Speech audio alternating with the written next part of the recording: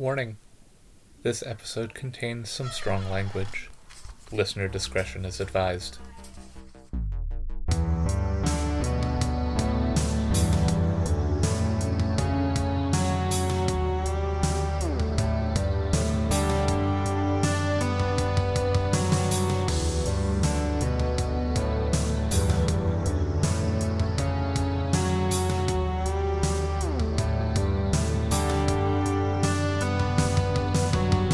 Hello, and welcome to Tales from the Trunk, reading the stories that did make it. I'm Hilary B. Bisniaks. Listeners, I am so excited for this, the spookiest month out of the year, to welcome just absolute queen of screams. You know her already, probably, hopefully. If you don't, get ready for a treat. Caitlin Starling, welcome to the show. Queen of Screams, really? Well, thank you for having me back. I don't think I've ever screamed out loud reading any of your stuff, but, I've lost sleep Yes! in Perfect. the past. Goal achieved. If listeners, if you have not been listening since the very beginning and heard Caitlin's previous appearance on this show, hopefully you do already know her from, say, The Death of Jane Lawrence, one of my favorite Gothic books of the last decade, or maybe her outstanding Voluminous Dead, which I cannot read at night at all. I tried it once, and it was a bad idea. Just phenomenal horror writer, and dear friend of the show. And here today to talk about Last to Leave the Room. Yeah, it's the newest full-length novel, since I've got a couple novellas floating out there in the ether as well. We should mention, of course, we love Neon Hemlock and we love Yellow Jessamine. And there's going to be a new novella with Neon Hemlock called The Oblivion Bride, which is not horror. For once, I have written something that is not goodness. horror. Instead, it is, well, I would call it romance, but it's a little bit too sad to be romance. It has a happy ending, but it's very grief-soaked. I still wrote it. So, it's kind of meditative and dark and depressing until it's not anymore. But it's an arranged marriage, age difference, lesbian fantasy novel or novella. So incredible. That should be coming out, I think, summer 2024. We haven't locked down a specific date, but I think the plan is summer since it's not a spooky one. Fantastic. Yeah.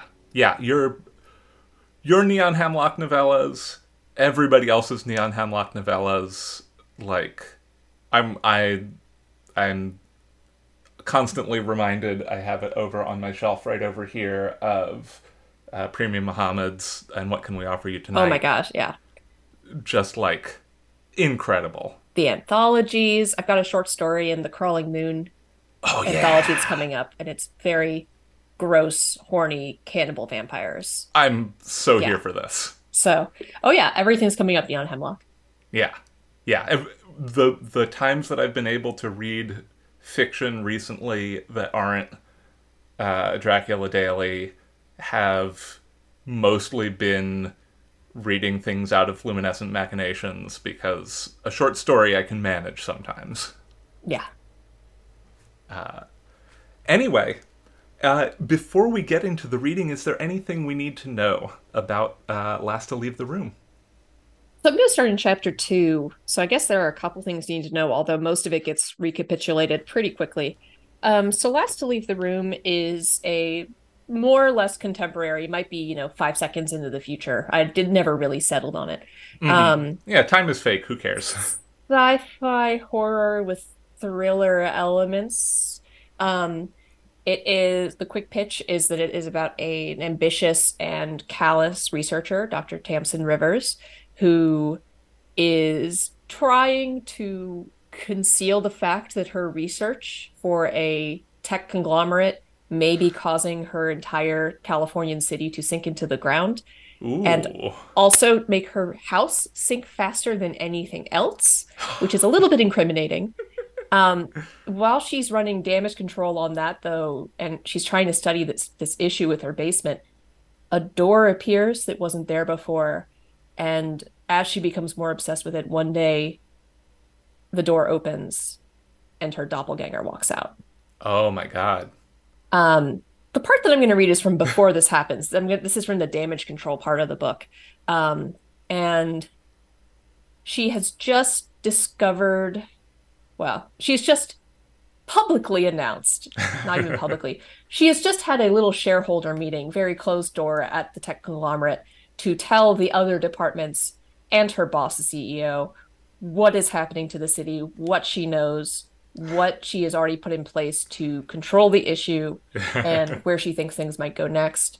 Um, and she thought that that went pretty well until she gets a text from Lachlan Woodfield, who is her handler, telling her to meet at this particular cocktail bar for 2 drinks.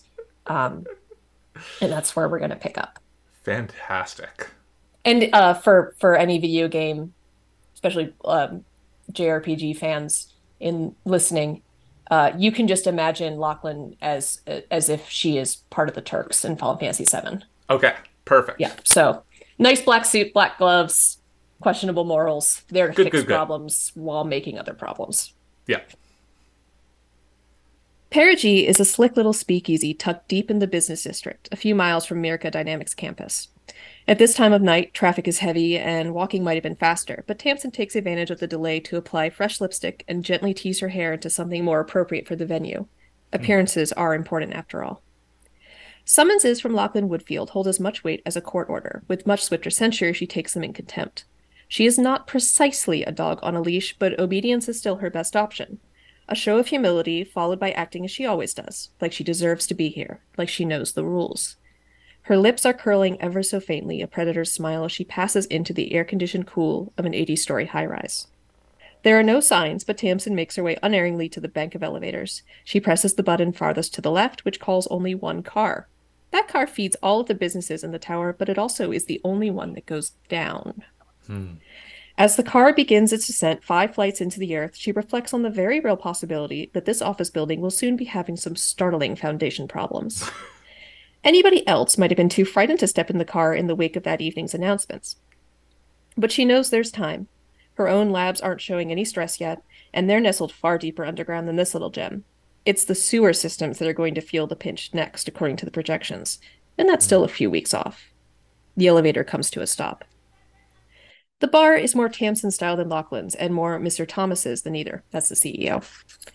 Deep teal wallpaper and gilded fixtures, a hammered copper bar, and a surfeit of glass and mood lighting. There's a brief moment where Tamsin half expects to see the CEO in the flesh, but when she spots Lachlan, she's alone. On balance, it's probably better that way. Lachlan Woodfield is a tall, broad woman with either a taste or a dress code requirement for tailored black suits and shiny leather brogues, which set off her dark, slick-back hair and her gold-kissed skin to great effect. She's sitting in their usual booth, small and private, and she's still got her gloves on as she idly turns her rocks glass. Condensation beads on her leather-clad fingers. Her eyes have been on Tamsin since the elevator opened, as always. 2 drinks does not mean that Lachlan desires her company, of course.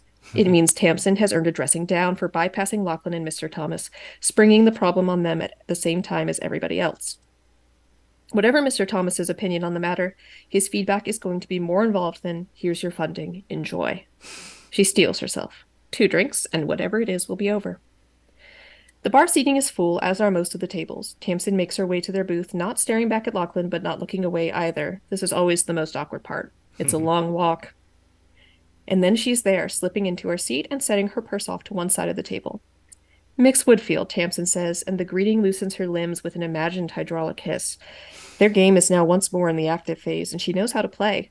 They've worked together now for 8 years. At times, they go months between meetings. It depends on Tamsin's current mandate for Mr. Thomas, her general willingness to play by the rules set out for her, and likely the demands of whomever else Lachlan's been assigned to manage.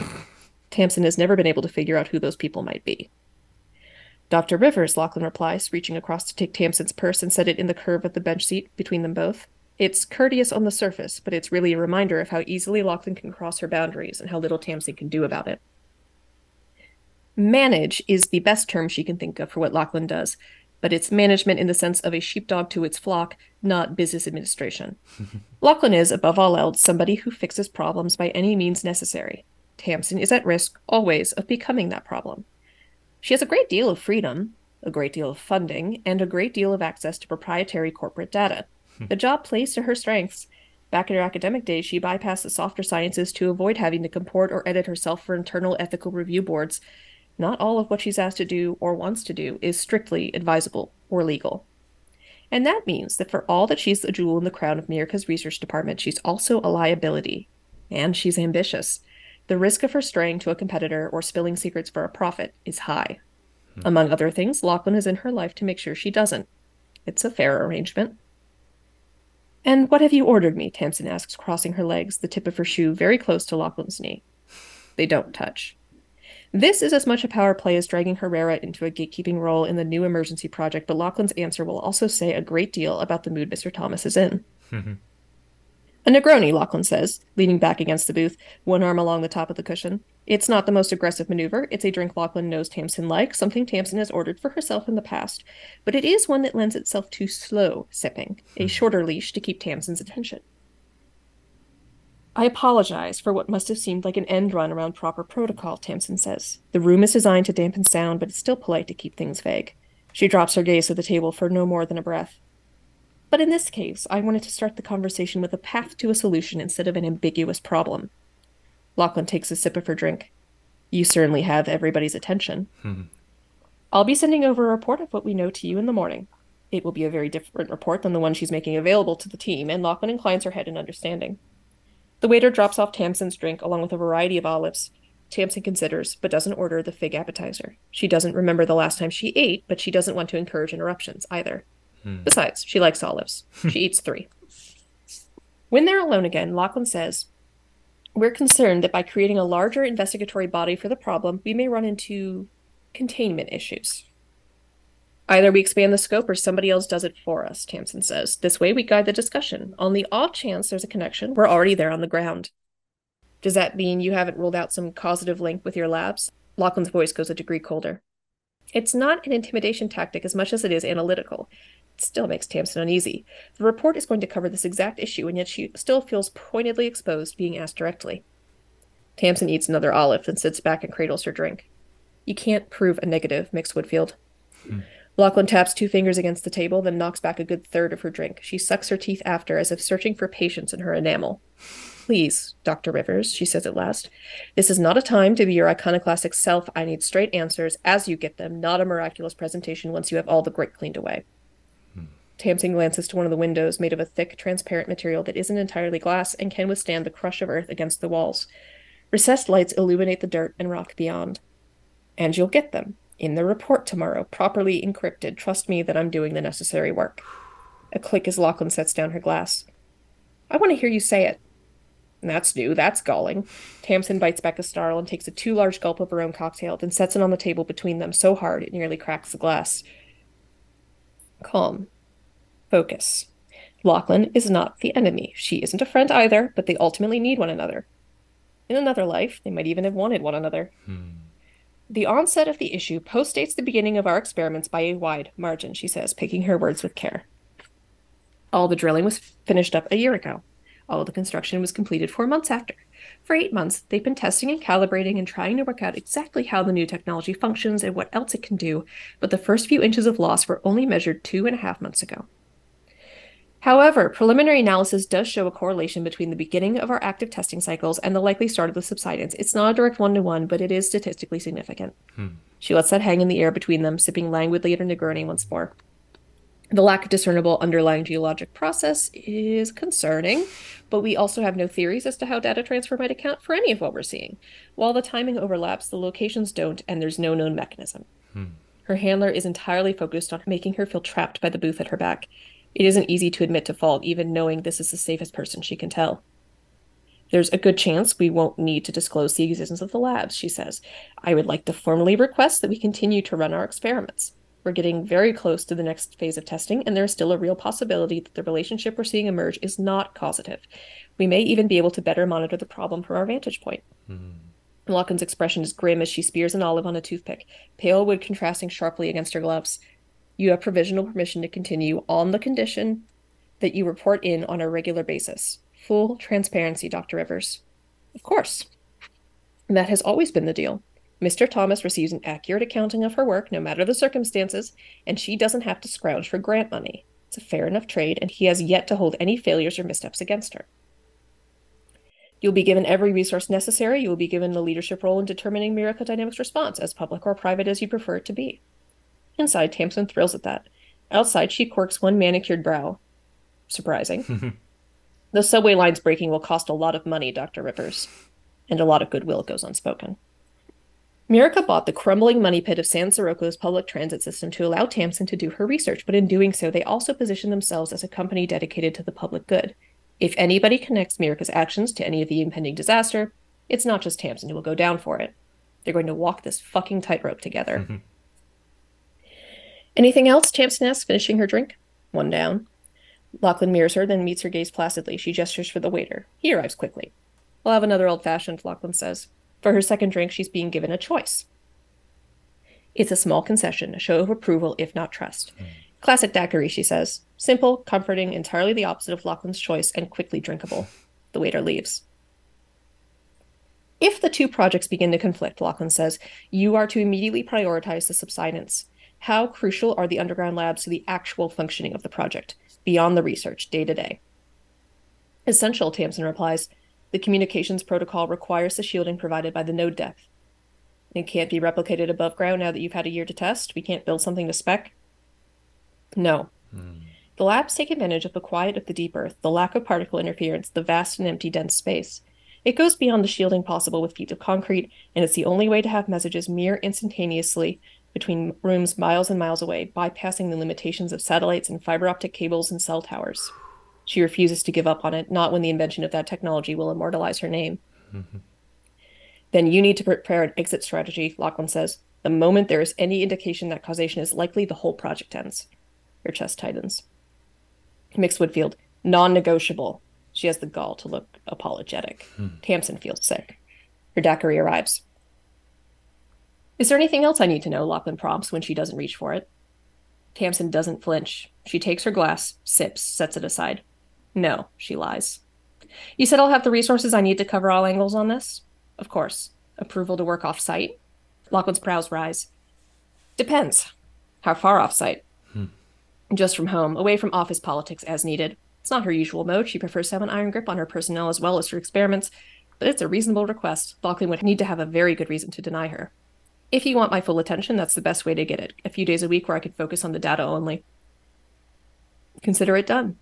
The nausea hasn't let up, but it gentles now. She can do this. She will do this. I'll figure out the causative factors. We're far from running out of options. She smiles and holds out her coupe, clinks it gently against Lachlan's glass. I promise. Lachlan's knee shifts and brushes the spike of Tamsin's heel. Good. Oh, I'm so excited for this book. And if your reaction to that is, God damn, Lachlan Woodfield is hot, you are correct. Oh, I mean, I knew that this was going to be an extremely queer book because you wrote it, but also, like, God damn. Yeah, and of course, once you throw a doppelganger into the mix, you get the inherent queerness of either wanting to murder or bang yourself, or both. So, that's definitely in there incredible. Too. Oh. There's also some gender stuff, because the doppelganger that comes through Tamsin's mysterious basement door is like a very gentle, soft femme. Whereas Tamsin is like an ice queen femme. But then the dynamics start to shift and change, and I believe it was Isaac Fellman who said it's a deadly game of force femming yourself. So, for everyone who's here for the gender stuff, I am here for the gender. Stuff happens. Oh, wonderful. So, this, of course, is Tales from the Trunk, so I have to ask, is there any part that you're just super sad, had to get left on the cutting room floor, that doesn't give away too much, obviously? Weirdly, not much got cut out of this.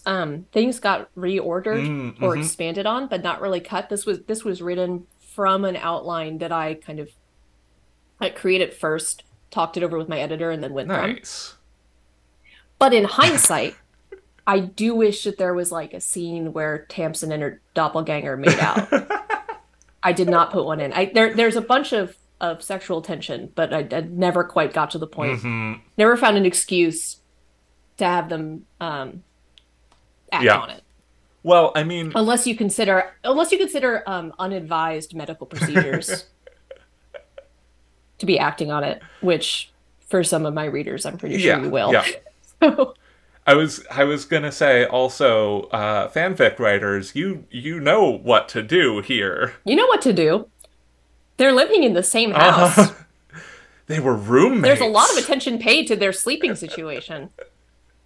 There's a couple places where there are very exploitable gaps in what I cover of what happened. Some time gaps. So please. Of course I won't look it Right? up. Yeah. No. I would never do that. But Definitely no, not. that doesn't happen. Oh, that reminds me very strongly of something that an exercise that I did in college, in one of my writing classes, that uh, was never positioned as you are writing fanfic of this, but in hindsight was exactly that, of taking a short story and then finding a gap in it and inserting, doing a you know, study the voice, capture the voice, put fanfic in the middle of it, Yeah. which, what a great exercise, and what a great exercise that was not in any way positioned as, oh yeah, you're doing fanfic here. Yeah. Oh, that's exciting. That's very exciting to the one, very excited for you that you didn't have to cut very much, because like that's that's a whole thing. Yeah, I'm not sure if I can't remember if we talked about this about the Luminous Dead, but I had to cut like the entire original second half of the Oh yeah. Luminous Dead, because my editor wanted a version without the monsters in it. So that, yeah, having been on that side of things, Mm-hmm. and also Jane Lawrence got revised and revised and remixed and revised and remixed. This was a very straight shot from concept to finished product. I think Nice. there was only actually two areas of the plot that I ended up changing the order of things and expanding a couple areas. Mm-hmm. Um, so really, I got off very lightly in this, which was great because it happened. I was writing it at a time in my life where I did not have a lot of spare time Yeah. um, to go back and redo parts. Yeah. Yeah. Yeah. Woo. The I can imagine how the edits went on Jane Lawrence. Most of them happened before we sold the book. Most of them was me on my own or me with my agent. Mm-hmm. But at one point with Jane Lawrence, Augustine had POV chapters, Oh wow. and I thought I was making him more sympathetic and also like making things spookier sooner because he sees things, of course, before Jane does, Mm-hmm. um, without giving too much away. But it ended up making him insufferable. It made him unsympathetic because you were like, wow, Augustine, can you shut up? Can you Mm-hmm. stop whining about your situation? Whereas when we see it with Jane's both anger and empathy, it makes him more interesting, I think. Mm-hmm. Yeah. Yeah. And also I was majorly like I can't remember if I changed anything after seeing the movie A Dark Song, which is a fantastic occult horror film. Or if just seeing it kind of coincided just because of other research I'd been doing, that Mm-hmm. also made some changes to the metaphysical side of things. Nice. I think I read that back to back with Ivy Noel Weir and Steens's graphic novel Archival Quality, and let me just say, like, choice pairing there. Two extremely good gothics that are not in conversation with each other, obviously, but are in conversation with what a gothic is. in a Yeah. really great way. Speaking of great pairings, just as a complete aside, because I'm singing the praises of this book everywhere. Um, for fans of The Luminous Dead, I would strongly suggest you pick up Sarah Lotz's The White Road, Ooh. which came out like over a decade before Luminous Dead, and I didn't read it until a couple months ago. Mm-hmm. But they're definitely dealing with some of the same concepts of grief and losing a mother and death voyeurism Oh, and wow. extreme climbing.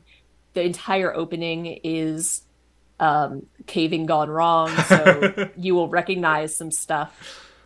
We definitely read some of the same sources for our research, Mm-hmm. but it's really fantastic. It's a book about a guy who basically is creating content for a website that is very much like ye old rotten.com. Oh, yep.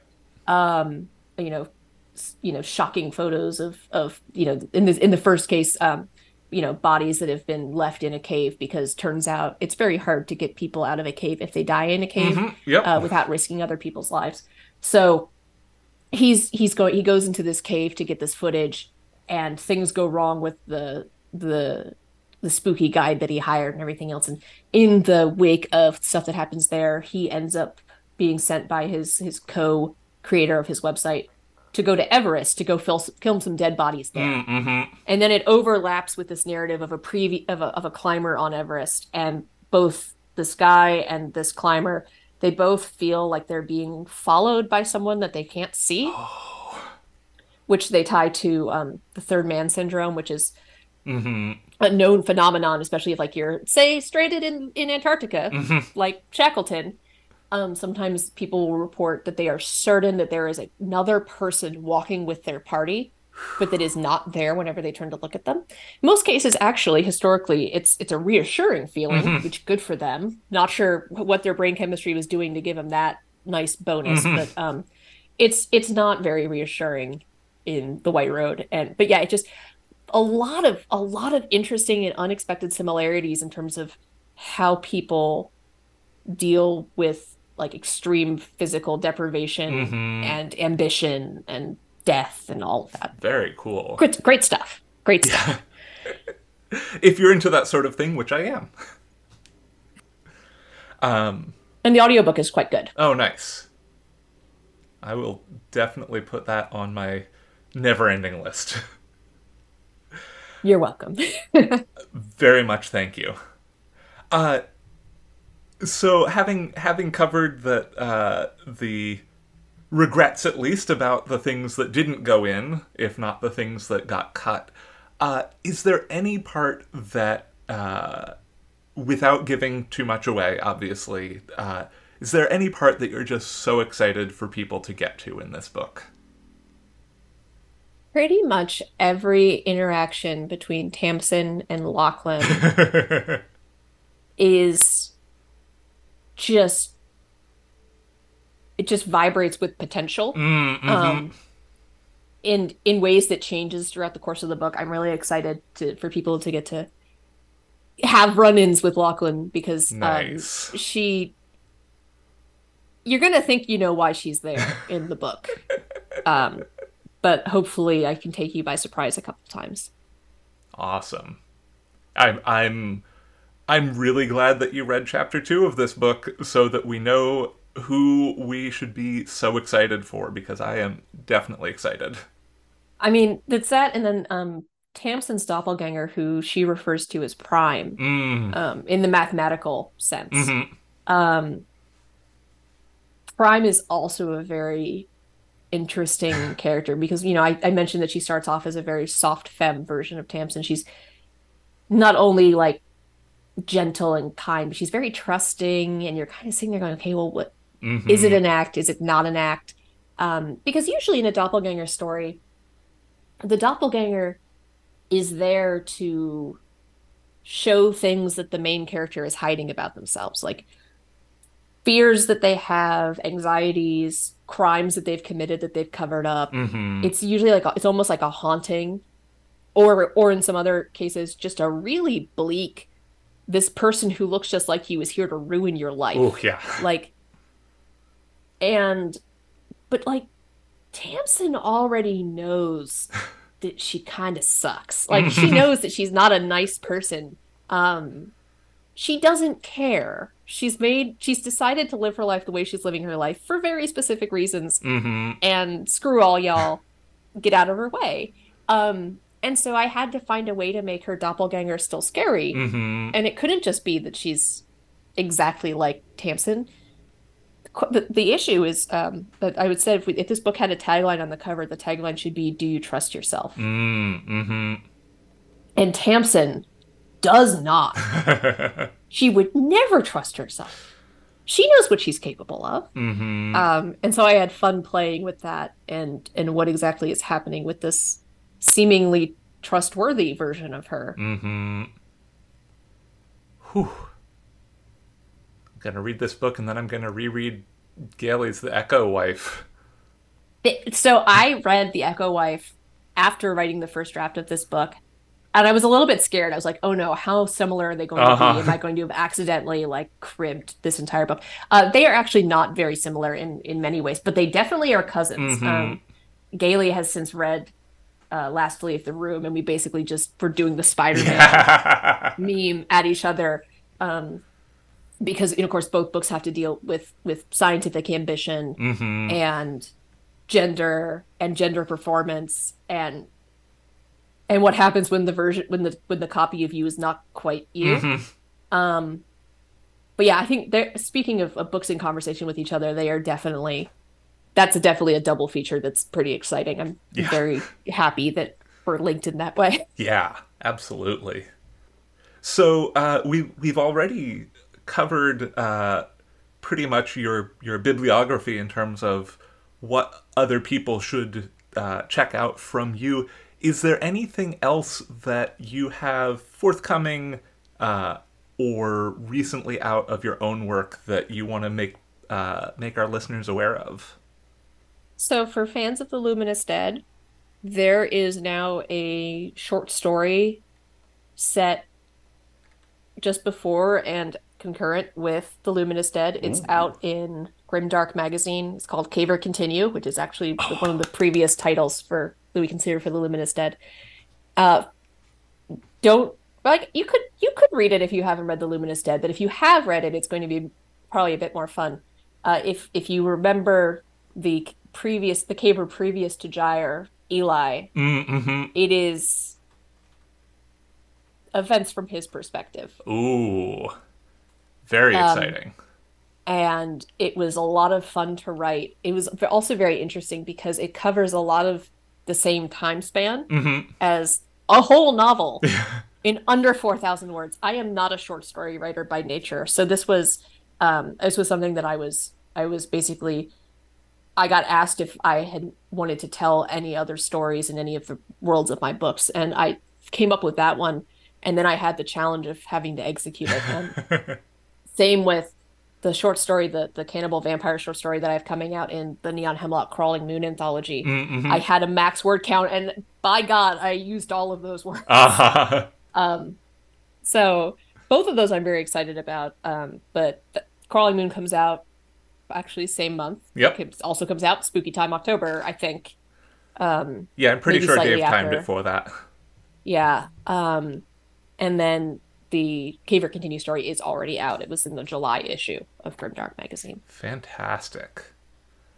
I think that covers it because I have another book in process, but it hasn't been officially announced anywhere. So, I could get everyone very excited about it, but then there's nowhere to go for any more information. Yeah. And I haven't finished writing it yet, so I don't really want to, Also that, jinx it. yeah. Yeah.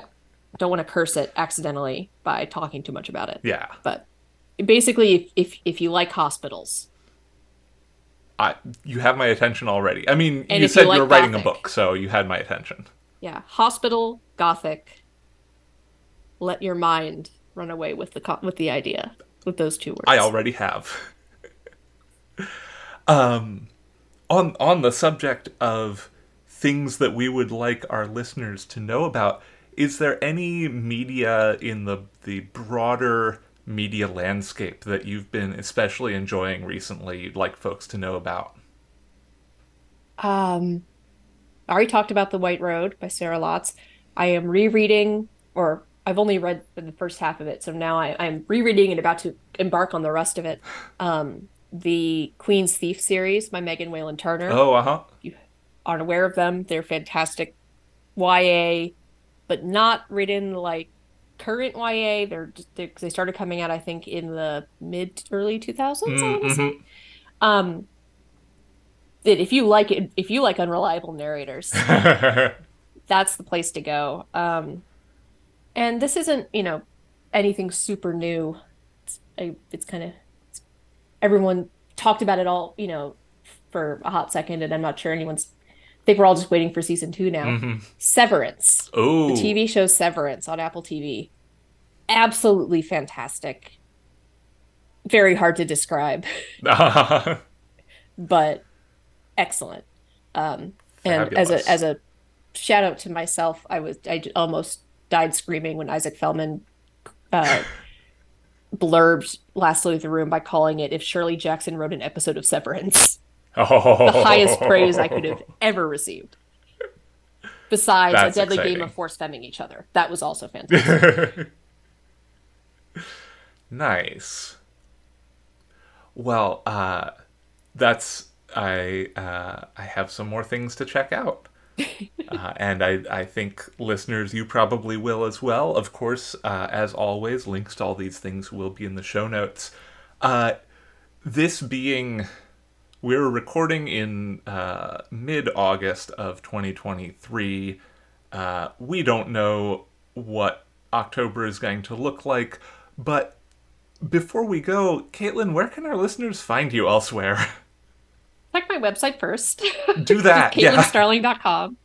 Um, I am still on the artist formerly known as Twitter Yep. for now Unfortunately, yep. at CSE_Starling. I am still on Instagram at author C the letter Starling. I need to consolidate these and like actually have a reasonably predictable naming scheme. And I am on Blue Sky at C the letter Starling. Fantastic. .bsky.social. Yeah. But Yep. I should come up regardless, anywhere I am. If you search for my name, I should come up. And, you know, I have yet to have a impersonator account, but just Yeah. if you've ever seen my actual social media, it should be pretty clear when it's me or not. Yeah. If you need some education about how to deal with doppelgangers, check out Last to Leave the Room. Maybe. I'm not sure I would recommend Tamsin's approach, but yeah,